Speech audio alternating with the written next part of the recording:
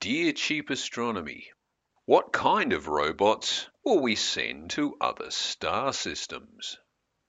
This question assumes that interstellar travel from Earth will be undertaken by robots rather than us. This is a reasonable proposition, given that going to the nearest star would take at least 40 years, and that's assuming you can achieve speeds in the order of 10% of the speed of light, which is a big assumption.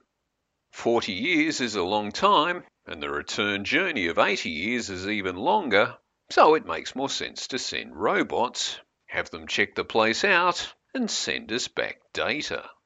If the place does look habitable, you could then send more robots to establish a base camp for a subsequent human mission. Current thinking about the first such reconnaissance missions is to send a fleet of wafer-thin robots attached to light sails that are propelled by laser light fired from an array of lasers that we build here on Earth or that we build out in space. The robotic craft will have to be wafer-thin to keep their mass down, and there will have to be a fleet of them, since the intention is to accelerate them up to 20% of the speed of light, so they might get to the nearest star system, Alpha Centauri, within 20 years. At that speed, a lot of them will be taken out or otherwise knocked irretrievably off course by collisions with dust grains.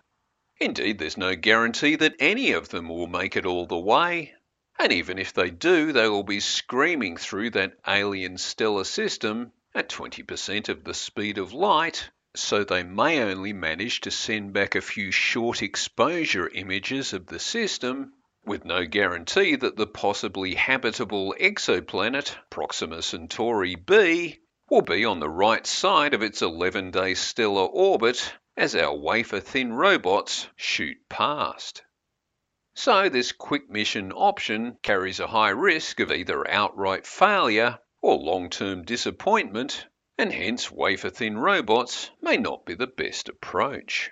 While you might get a quick outcome, quick still means 20 years travel time, plus another 4 years to send the data back at light speed, and you probably need a decade or more of development work to get the idea from the drawing board to the launch pad. All of which means that whoever signs the first paycheck will probably be dead long before the mission achieves anything. If instead humanity agrees that the mission will be funded as a long-term investment to benefit future generations, then the time frame ceases to matter. If we did send a slower spacecraft with the capacity to maneuver, both en route and at its destination, the chances of success would go way up, although we are then looking at a spacecraft with a lot more mass. Once you're relying on an onboard propulsion system, you'll have to carry all the fuel you'll need with you, and since you're dealing with a trip that involves hundreds of years rather than decades, you'll need onboard power generation rather than just batteries. And since you are travelling between stars, it's going to have to be a nuclear power generator. So, since this is clearly going to be a very big ship anyway, you can easily take along some robots that aren't wafer thin. And what would those robots be like? Well, first consider that the ship itself is essentially a robot. It might carry some independent functional units that would manage all the onboard maintenance and repairs, and you might also have shuttlecraft that could leave the mothership and go exploring when it arrives at a distant stellar system. But here there's no need for Robbie the Robot or C-3PO. The only purpose in having human form robots is if they are going to operate systems or use tools that have been designed for use by humans. And since the spacecraft won't have any humans, it won't need life support and it won't need gravity.